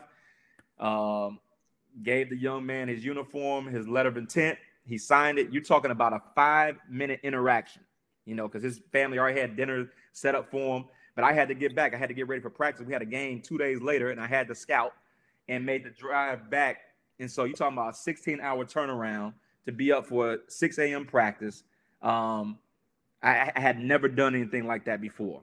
But once again, this guy was just grooming me for the grind, if you want to call it a grind, because I just believe that when you do something you love, it's not really a grind. Because, it's labor of love. So I did that, and there were so many times when I had to go drive and pick up transcripts for kids. And I'm talking about at junior colleges 3 hours away, where official transcripts couldn't be mailed. You had to go pick them up hard copy from the registrar's office, and it was like during the time when the school was closed, Christmas, so the mail was gonna overlap. So we needed the transcripts.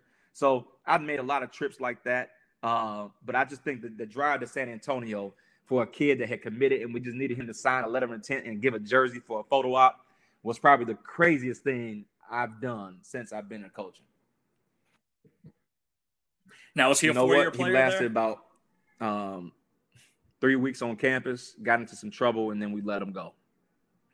Yeah, but let me give you another one, and the other one is the other one is an AJ Fry story. So, recruited AJ out of high school, Hoggard High School in Wilmington, and we were just not going to lose this kid to whoever. We just felt that we needed him. We needed a player like him. We just thought that if we can get him into some type of shape, he was going to be a dominant force for us. I remember going to see AJ at a local church. The church had like a 40-foot court in the back of their little rec center.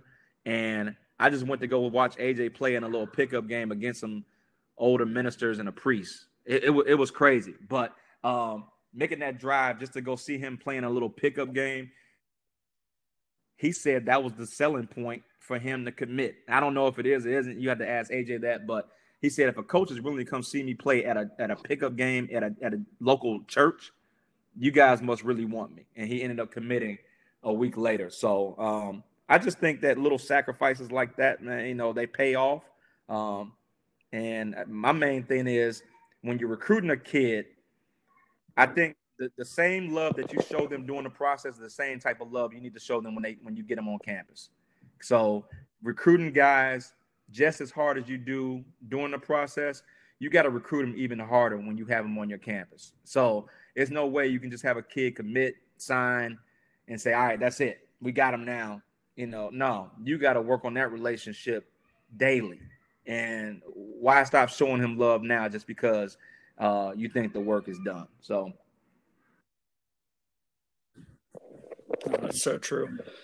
So I know you can't, and I'm this is the one question I thought about texting you. I had it, I typed it out, and I'm like, nah, you know what? I'm gonna ask him. He chooses to no comment. That's up to him. I know you can't comment on scholarship offers and verbal commitments, but NC Central has reportedly offered a scholarship to the son of a 3-time NBA champion.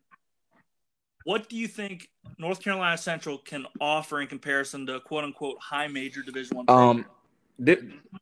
Yeah. And I just from a compliance standpoint, obviously I can't talk about any individual kid, but what can North Carolina Central? North Carolina Central sells itself because of the job that LaVelle Moulton has done since he's been there. You're talking about a guy that has done it. He became a head coach in 2009, and look what he's done since he's been there. I mean, either a conference tournament championship or a season championship, 2 NCAA appearances. I just think, and guys are playing, making money. There are several players who are making money now. Why not? Why not Central? We're going to play the highest level of competition. We're playing in a city in the RDU Triangle area, so we're right around State, Duke, UNC. We don't run from any competition from a non-conference schedule, and then we're going to compete every year in MEAC play to try to fight for NCAA tournament appearance. And I just think that's just for any kid. So why not? Why not Central? Why not go to a winner? Why not have the opportunity if you want to come and compete daily and be held to a high standard? I think Coach Moulton's mantra has been the standard is the standard. And, I think he preaches that daily. The standard is the standard. Like, he's not going to drop his for anybody, for any one person, because the culture has built itself and it's been successful. So the recipe for success, if you want to work day in and day out, if you want to be held accountable daily, if you want to work, and if you want to be called out for mistakes, but be praised for when you do well, why not here? Why not Central? I love it. And the one game I went to go see you guys play, I think it was USC Upstate. Great environment, especially for a non-conference game. Before conference play, because I know a few conferences you sprinkle in a few. Yeah, like it was a good environment, and it was a good win. That guy, your head coach coached him up, and he was yelling at guys, but he was the first one to pat him on the butt and give him a hug after that game, and after they did something well. So, and just watching from afar over the years, he seems like a tremendous coach. And it just.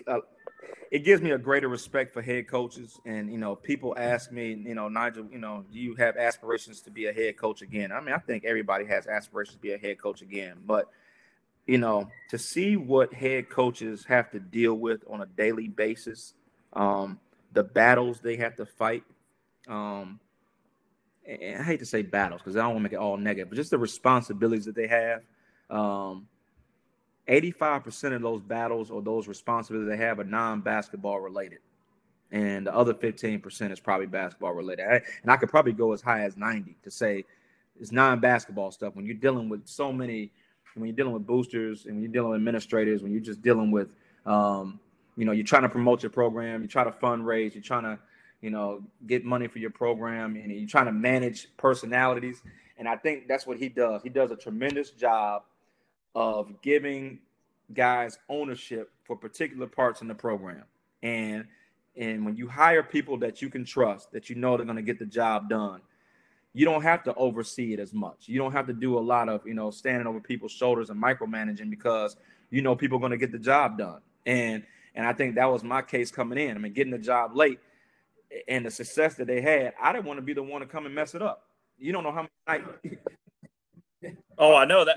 That's almost more pressure than being the head coach. You're like, man, right? It's been good. And you don't know how many days, how many nights I went to sleep just hoping, like, man, I hope we can just get this done because I don't want to be that guy who on the staff we came in, we made a change on the staff, and that's what everybody's gonna look at. Come on, let's be real about it. What change was made between this year and last year.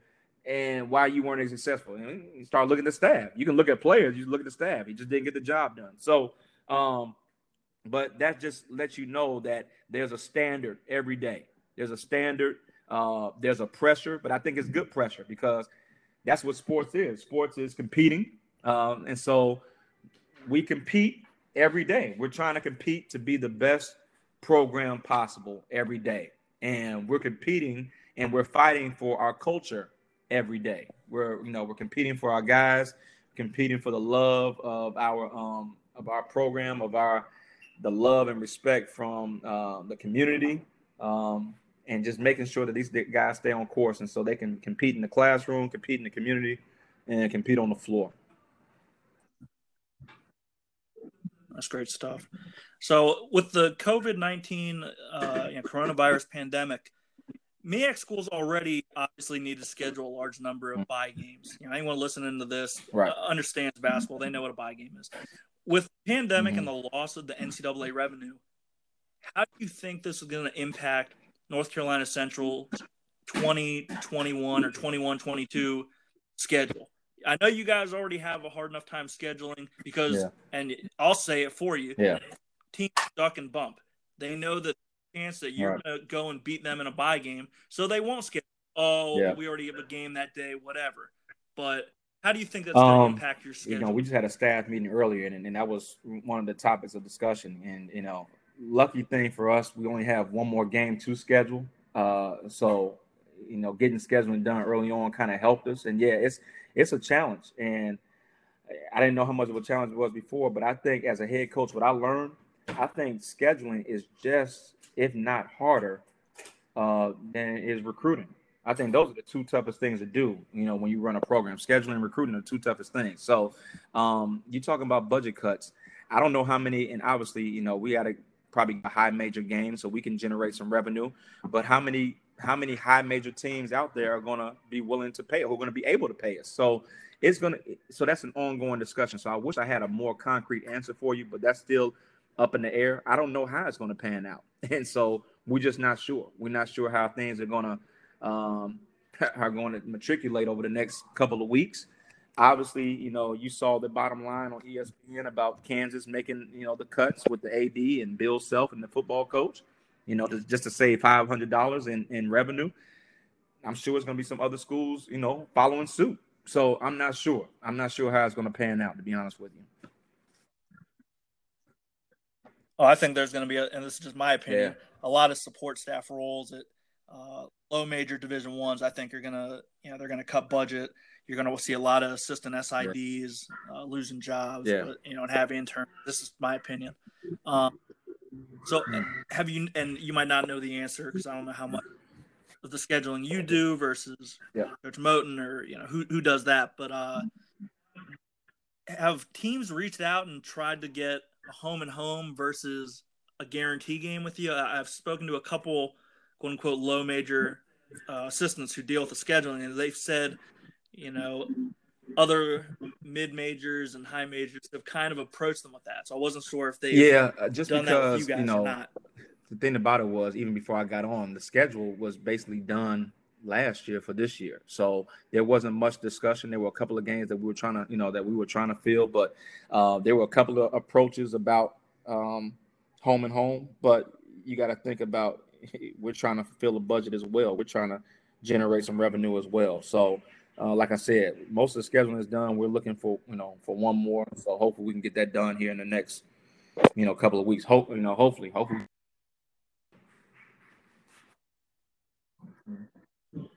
Okay, awesome. What organizations are you involved with as far as coaching goes, and what do you do additionally to help grow the game? So I'm part of the NABC. Have been part of the Black Coaches Association, and so those are probably the two organizations that I have been actively with since I started coaching.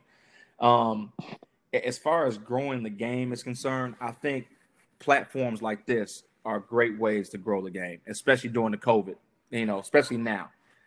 You doing this is so important, and I'm not sure how many people listen to it. Hopefully, we can get some people to listen to it. Hopefully there's some tidbits and some nuggets that, are thrown out from this conversation that can help guys. But the COVID has been so good for me because in this way, and I think we all got to pull positives out of negative situations. But how much time have coaches now been on webinars, Zoom conversations, and those type of platforms just to learn?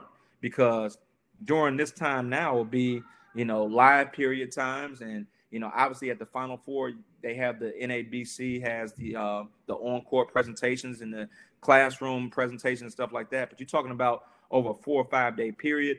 There's so many other people. You're trying to get to one on-court presentation. You're still trying to enjoy the festivities. You're trying to go have lunch with guys. And then you're trying to catch other things. You're trying to, there's so many other things. And so you pulled in so many different directions. But now with all these free online Zoom conversations, and we have nothing but time. We're all confined to the house. We're all having conversations like this. There's so many, platforms online to learn and to grow. I I just want to try to share my story because I think we all have a story. You have a story. You have a I hope my journey and my story can inspire somebody else because there's always somebody out there trying to, hey, I'm trying to get to where you are, or I'm trying to get to where you before. Young coaches, older coaches who are trying to get involved in the game. And I think we all need to encourage one another. It's coaches helping coaches. We all have to give. We got to be a big fraternity. So if you're talking about a big organization, I think there needs to just be an organization just of coaches, which is the NABC. But we need to have more platforms like this. And I'm so happy to see this because there was a time where I felt like on the men's side, we weren't doing these type of things because guys were afraid to share. They were afraid to share ideas because they thought they were giving out secrets. They thought they were giving the magic potion, the magic formula to other programs to kind of figure out, how they do it and how they get it done. Well, there's no secrets in this game. There's no secrets. I mean, everybody kind of takes ideas. We all thieves. We all take ideas and we kind of put our own spin on it. But this is what we need. This is how the game grows because we share, we try to help one another. And if guys don't have their own personal agendas, obviously we're all trying to be successful. We all want to be be involved in the game and doing it for reasons to be able to take care of our families. But if you're doing those things for the wrong reason, then you're not going to reap any benefits from it. And so I'm willing to share. I'm a continuous learner. I want to learn all the time. So I'm on Zooms. I'm on all types of stuff in the morning before the girls wake up, before we had to start doing their e-learning in the morning. I'm trying to learn something. I'm trying to learn. I'm trying to log on, like I said before. I don't do anything else. All these hardwood classic games are on. Synergy is a big thing. So I'm on Synergy all the time, looking up old games. And so, just sharing ideas, picking the brains of coaches, being open to share ideas with coaches. I think that's the best way to grow the game. Okay. No, that's great stuff. What do you attribute to the relatively low number of black head coaches in NCAA Division I basketball? I just think opportunities. I just think that, the opportunities to get them, the opportunities to put black coaches in positions to be around administrators, having opportunities at lower positions on staff and have the ability to work their way up. At the end of the day, coaching is coaching. I just think that you have to put yourself in front of the right people to get those opportunities. And, I hate to put things around race, but I mean, this is what it is. We're starting to see a growing number, but, when things work, when people see success in other individuals, that might open up the idea for other opportunities. So, there was an influx of probably minority hirings probably after, Shaka had his run at the Final Four. This year, this may trigger it with Anthony Grant being, National Coach of the Year. Will that trigger? But I just think that, there's so many different ways to get involved in the business. I just think that having those lower level opportunities early on staffs and working their ways up and being in front of big time administrators, being in front of athletic directors, we just got to have that platform to be out there. That's awesome.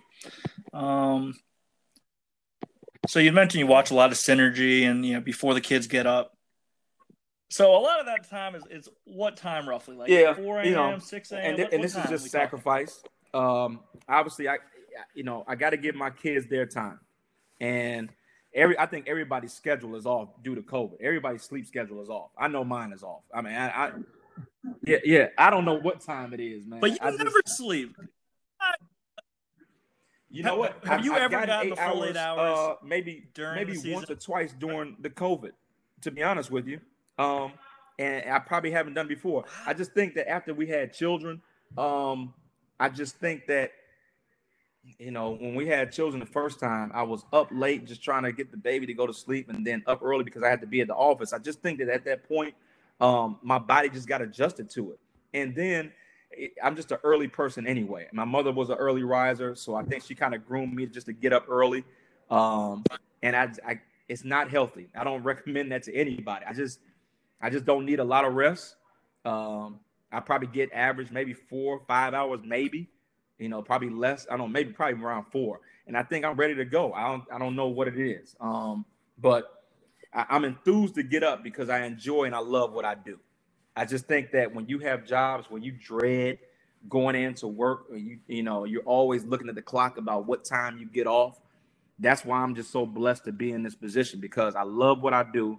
I love the game. I want to eat it. I want to sleep. I want to watch it. I'm always intrigued, and I like to work when I have some quiet time. So, while my wife is asleep, I got to give her time. I got to give the kids her time. So the only time I really get to really dive into that stuff is when they're asleep. And so that's late at night or early in the morning. And sometimes it kind of just carries over.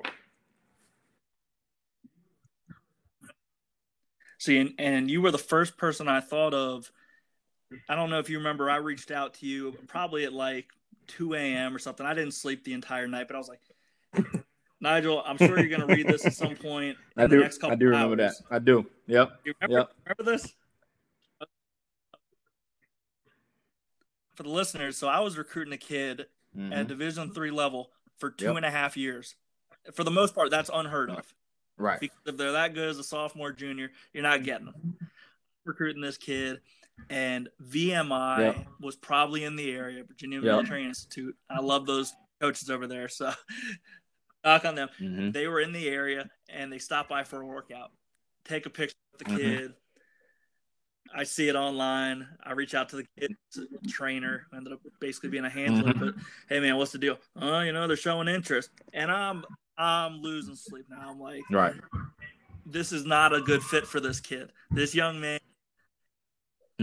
doesn't, it's not a good fit. And I reached out to you, and I'm like, Thomas, help me through this. I'm like, know that you've been there before, and man, I don't even think. I think like maybe 30 minutes, an hour later, I see, it's been seen, that message. Yeah. You got back, and I still didn't sleep that night, but the next I slept like a baby, and it was strictly because of you, man. Like, I owe you so much, and I know it sounds like, a small story that, man, I just think that, we all have to do it. We all have to, those are those moments. And I remember that text conversation distinctly, but it's those moments that we need to have each other's back. And I think that's when you really find true relationships and friendships in this business, because you're always going to get those guys who send you texts and, compliment you after a big win or after a championship. Yep. Congrats. Merry Christmas. All those, But what I go back to the people that reached out to me when I lost my Langston, and who were constantly checking on me and constantly, I say, Nigel, just thinking about you. Have you found anything? Can I help you with anything? Because I lost a lot of people in that mix who were fans of me before. Fans, when I say they will always, have my back. But when you don't have a job, it's like, where are those people then? But I just think that in this business, when you find true friendship and you can have somebody to lean on to kind of help you get through those times, I'm only doing, what somebody did for me. And I just think that, you got to kind of put yourself in that person's shoes, because as stressful as that was for you, even though we're not going through it personally at that time, we all been there before, and we can all connect and we can all relate. And so what words can I provide to just, to try to keep them encouraged. And so did you get the kid? So the kid ended up, get this. So this is just my typical luck. The day that he committed to us, our head coach let go. And so I tweet out before, because I think I had worked overnight maybe. Yeah, I worked overnight. And I tweet out something like, great day to be a Cardinal. I get a text from my old boss like, so I guess you're happy your coach got let go, something like that. I'm like, oh, you got to be kidding me. I look, I have like 5 text messages. staff, I just want to let you guys know I've been released, like that. And I'm just like, wow. So I go delete that tweet real quick, but him and I have stayed in touch. He ended up going to a prep school, and I'm helping him through the recruiting process right now, whether it's going to be a Division I walk-on or Division II, Division III. Some JUCOs have reached out, but I just want to that's why for him. That's why I have so I much love respect him and his for you, family because just so much. you could have just, hey, the situation didn't work out. It was unfortunate for you guys as a staff, but you didn't just leave that kid to the wayside. And that's where genuine relationships come into play. Like, you're still trying to help this kid now, and there's no direct correlation, at least staff to player wise, and just trying to help. And like you just said, you have so much love for the kid and for the family. That's what this is about. And, just to be around, and be connected with genuine people like you're another guy who doesn't sleep. I don't know how many gyms you visited this year, how many games or practices that you were at, but I was following you like crazy. And I was wishing I could do what you were doing. Because you were in there. So how many gyms did you make it to this year? I don't know how many trips you made to. I don't know how many gyms. I know that I made 56 games at the college level. Wow. Went to probably 10 or so high school games. Went to 20 plus practices, workouts. I put an insane amount of miles on my car, to the point where my dad was like, "Hey, what's the warranty on yours?" Or checking with the tire. Like, wow, Dad, I blew past that 2 months ago. So I put like 5,000. But it's those sacrifices right there where that's what I'm saying. You're always being watched. You're always on stage, and people see that. People see it, and people are, and that goes into their memory bank, and that's something they can like. He has a genuine love for this game and is willing to do whatever, just to be around it, to learn and to grow. So I thought that was myself when I would see that and see you put that out. Like, man, he's all over the place. Like, where hasn't he been? And that was just so. When you don't think you're inspiring somebody, you are, because you inspired me. No, I appreciate that. And, I've met a lot of great people through the game of basketball, you being one of them. And, for the most part, those tickets were taken care of. A few places I had to pay for them, but, whether it was just, hey, coach, just wanted to, thank you so much for the ticket. Dapping up with guys after the game. Just saying, hey, tough one. I don't like talking after losses, so hey, take care of business next time. So, absolutely. I'm glad that I inspire some people. With this practice tour and just trying to. I won't even say people are like, "Oh, what are you doing it for? Are you trying to stay relevant? Are you trying to, live?" I did some live scouting for some teams in the non-conference, but I just like observing whether it's coaches' demeanors, the assistants, the support staff, the head coach, just how they coach in games and then in practice, and just taking notes. And I took more notes this year than I did at most clinics I've been at. I've been at a few clinics this year as well.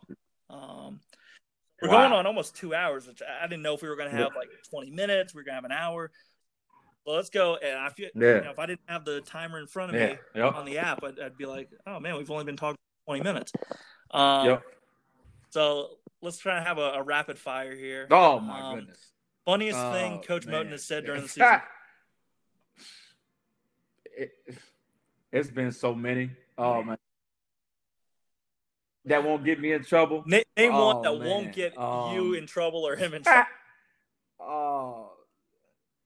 See, let me say this first. I think that's what makes Coach Moten the coach that he is, because he doesn't take himself too serious. And I just think that's a good way to keep kids connected, to keep just keep them engaged, because if players see a coach taking himself too serious or just taking the game too serious, at the end of the day, it's a game.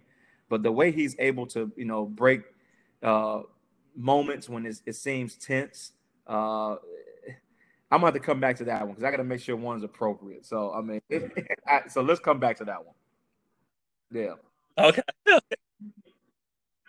Okay. Yeah. Name, it doesn't have to be the best, but name a really good high school coach that you've seen when you're out recruiting, probably that no one's heard of, and just as far as like in-game coaching. Does any coach come to There's mind? so many of them. Oh my goodness. In game, good coach. Wow. Wow. Dang, I feel so biased because there's so many good. Oh man. I don't. Yeah, you're right. I know, and you don't want to lose I would say recruits. So Brett you're like, Queen, hey, Hoggard High School, and then I'm not being biased right towards AJ Fry, but Brett Queen, Hoggard High School, just because I've seen so many of his practices, the way he runs his practices like a college practice, the skill development piece that he puts on, and I know this is supposed to be rapid fire, but his in-game adjustments, the way he's a X and O strategy, game planning, scouting reports. So I would say Brett Queen, Hoggard High School in Wilmington, North Carolina. Okay. Quick thoughts on North Carolina A&T leaving for the Big South. Yeah, good. I would say good for the Big South. If you're even I would say allowed not to, so good for not so good for the MEAC, because I just think with that rivalry, I think that's one of the biggest in-state rivalries. Okay, true. Any shows that I'm binge watching any right shows now? that you're binge watching right now? My wife had me watching Tiger King on Netflix, and I'm trying to get into it, but it's tough. Yeah.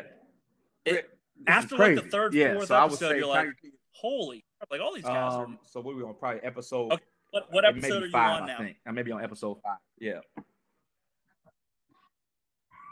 Okay. Yes. Yep. Kill her husband by already. That point, did Carol Baskin kill her husband? Okay. I think so. I mean, he just man just disappeared. I mean, he just he's just gone. How did that happen? Okay. Yeah. Yeah. Okay. 3 guests you should have on this podcast. 3 guests that I should have on this podcast. LaBelle Moulton, Reggie Sharp, Brian Graves. So you're talking about the rest of the staff of North Carolina Central University. Yeah. No doubt. Okay. Might need your help with that one, but okay. Take that. Yeah. Okay, let's play start, bench, cut. You got to start one, you got to bench one, you got to cut one. What was the first one? Cookout, Zaxby's, and Chick-fil-A. Cookout. I'm gonna start Zaxby's. I'm gonna bench Chick-fil-A, and I'm gonna cut Cookout.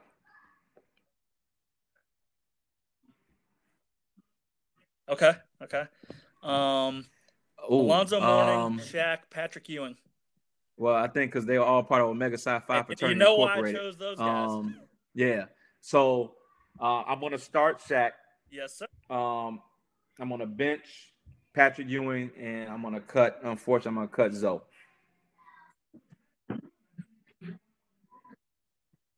See, but Patrick Ewing, I think, is the only one who isn't an Omega. No, it doesn't. It doesn't. But Pat Ewing, just because it was my era. Okay. As an '80s baby and seeing him, but Alonzo, I just don't think offensively skilled as Pat Ewing. I mean, Pat Ewing had the dominant turnaround, fadeaway jump shot, and still protect the rim. Tremendous rebounder, dog, and he gave my Bulls fits. So.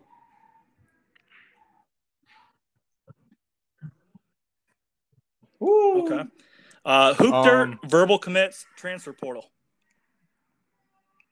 Transfer portal, I'm starting. Verbal commits, I am benching and then cutting Hoop Dirt. But Hoop Dirt keeps you. But Hoop Dirt keeps you in the loop on some things, though, man. I mean, I love Hoop Dirt, but love you, to Adam, keep my job, I better be on top of that portal. I know that much. Yeah. Yes, sir. Okay, flats, drums, tips.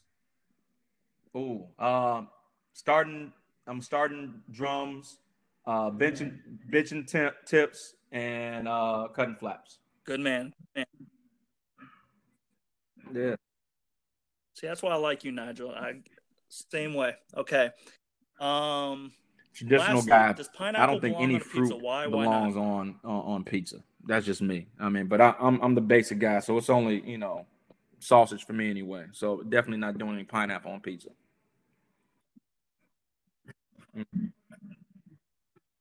Okay.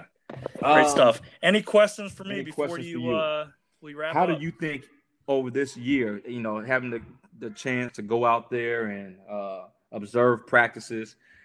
Well, I'm gonna break this down into what have you learned about yourself, and who are the top 3 head coaches that impressed you most on the college level, going to see them practice, coach, game, whatever?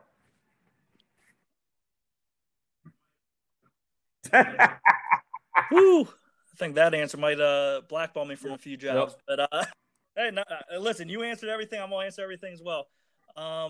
First, how resilient I am. How a lot of people I know who are out for a year, they throw in the towel. I'm trying to start a family. Oh, I can't.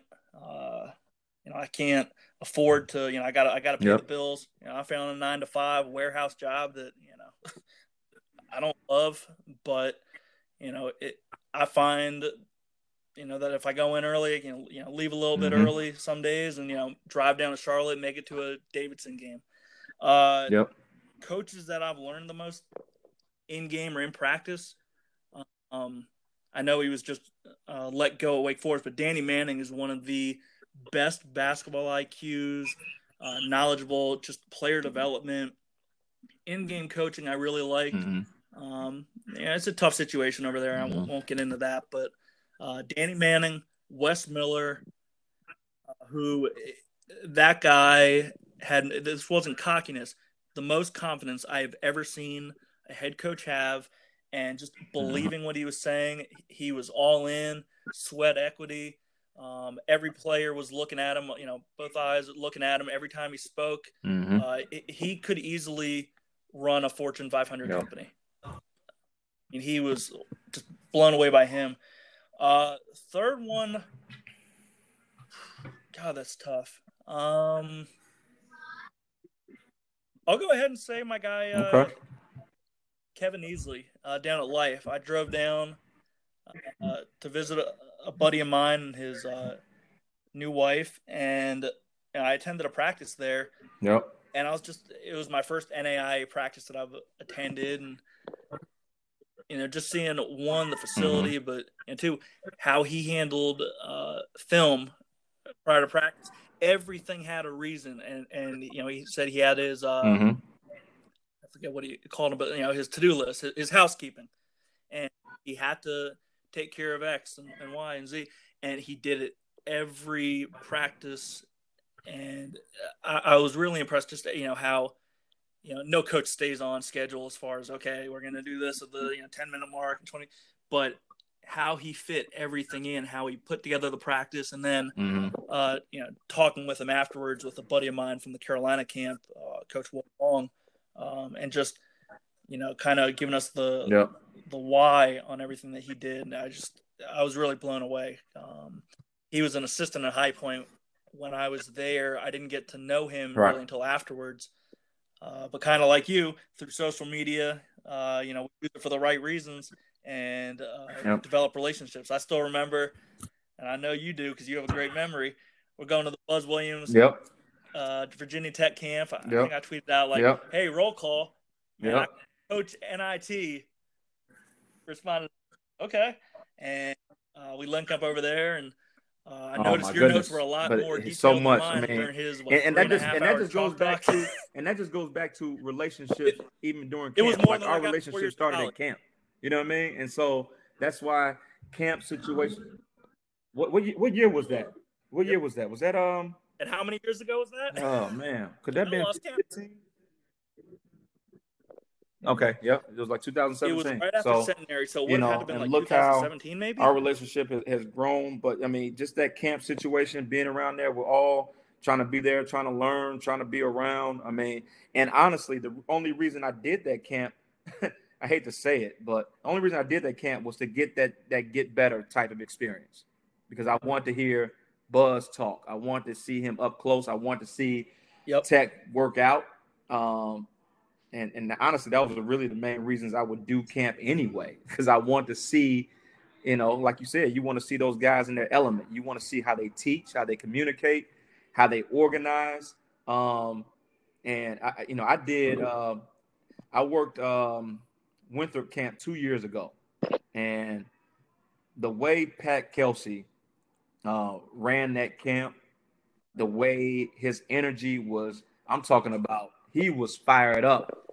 The staff had to be there at 7:00 in the morning, but he was fired up, and he was on point energy-wise the whole day. Every station, every breakdown drill, every game he was reffing, and then he went through a team workout with his team afterwards. That just showed me that when you are all in, you're going to get the most out of your guys. So that was impressive. That was impressive.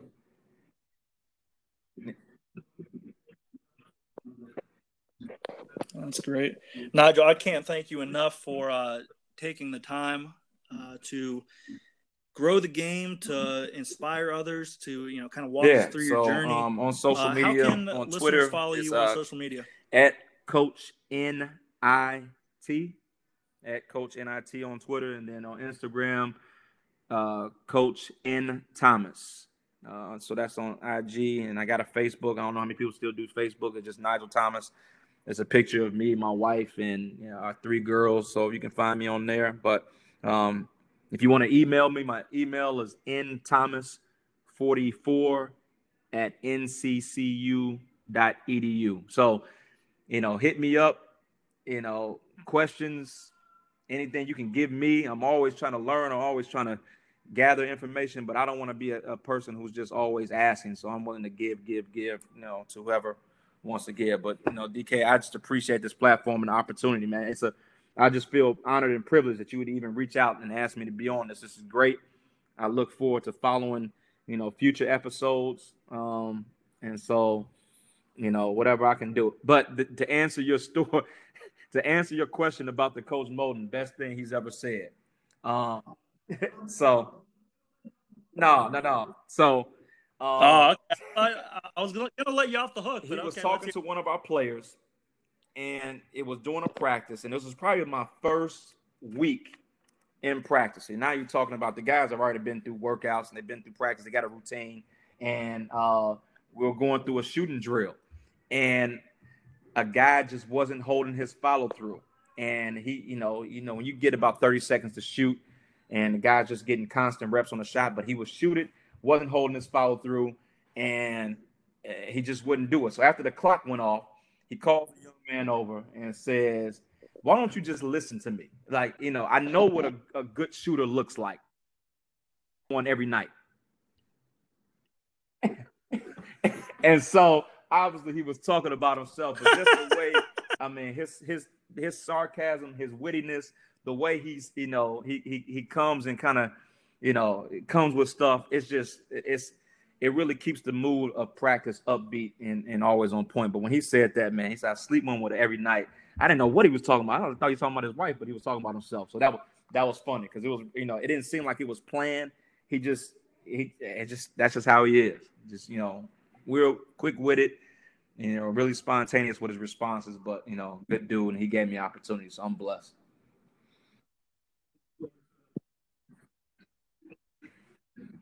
Well, I definitely look forward to following your success individually and as a team next season. Hopefully you guys get that last game scheduled. Absolutely. Yep. I appreciate it, man. Pandemic and get back to all right. Be safe. Hooping.